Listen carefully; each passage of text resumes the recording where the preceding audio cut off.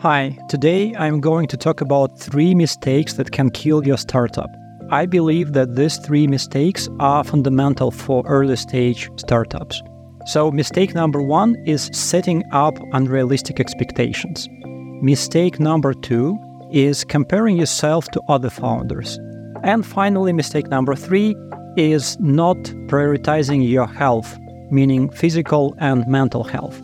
Let me explain why I think that these 3 mistakes are the most important, starting from the first one.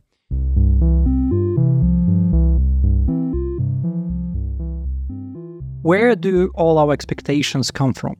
Usually from social media, from listening to other founders, attending some founders' events.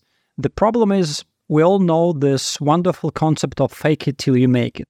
So it's really weird that we build our expectations based on some stories that we can't prove. In a nutshell, all the stories are pretty similar. 2 smart founders met somewhere at Stanford. They put some plan on a napkin. In a couple of months, they already raised $5 million from their professors. And in 12 months, their startup became a unicorn. I guess this sounds familiar. We all know that these stories are usually full of exaggeration, but still, for some reason, we tend to believe them, and we tend to build our own expectations based on these stories. So why is it bad? First of all, you always feel behind. You feel that you're doing something wrong. It creates anxiety, it drains a lot of energy, and you start making wrong decisions. I'll give you a couple of examples from my personal life as a founder. Example number 1. I was rejected by a very good first-tier fund because they invested in a similar startup that was way better than Hinge. I felt extremely demotivated. The startup was launched at the same time as Hinge, but was 10 times better, 10 times more revenue, etc. So honestly, I felt like a loser. I felt extremely demotivated. I didn't know how to keep up with the startup. The big surprise is later I found out that that startup was actually 2 years older than Hinge. It's a very typical story when startups, after finding their product market fit, tend to hide a couple of years of their history. I guess founders feel excited that finally they are on the right track after a lot of experiments, testing hypotheses, so they make their story look better, telling that we came up with this idea just 6 months ago, etc.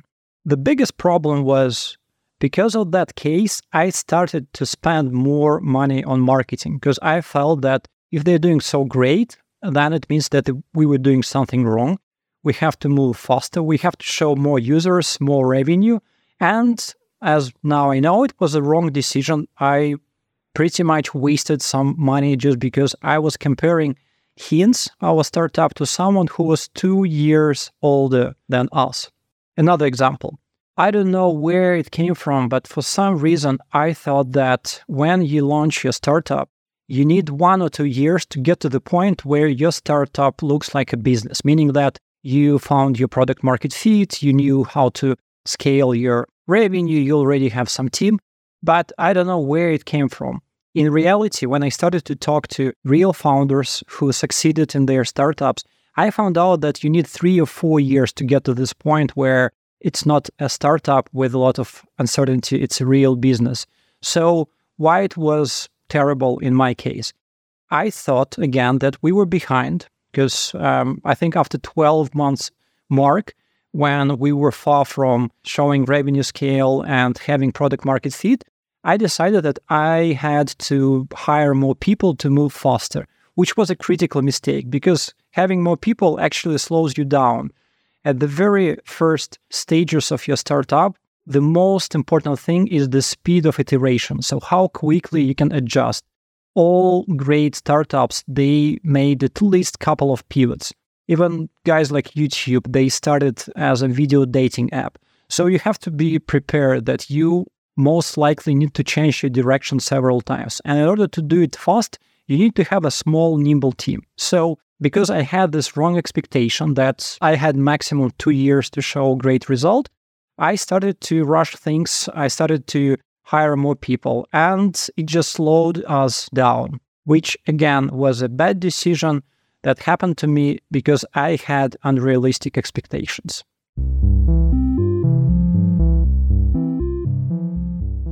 Mistake number 2, comparing yourself to other founders, naturally comes from the previous mistake. You think you are behind, and you start looking around, comparing yourself to other founders who are more successful, which is very dangerous for the same reason. You waste a lot of energy, and you start making wrong decisions. I think the biggest problem here is social media, or that we use social media as our source of stories about other founders. Unfortunately, founders don't tend to share their real stories of failures, stories where they felt miserable. Even when they do it, all the stories, they look like heroic acts of overcoming something when finally they did something great. But I think that real stories of failure should sound like this. I don't know, I can tell you from my personal experience. Sometimes it takes me 20 minutes just to open my laptop because I'm afraid to see some terrible news in my emails, some complaints from clients, some bad news from potential investors, and I just don't have energy to deal with it.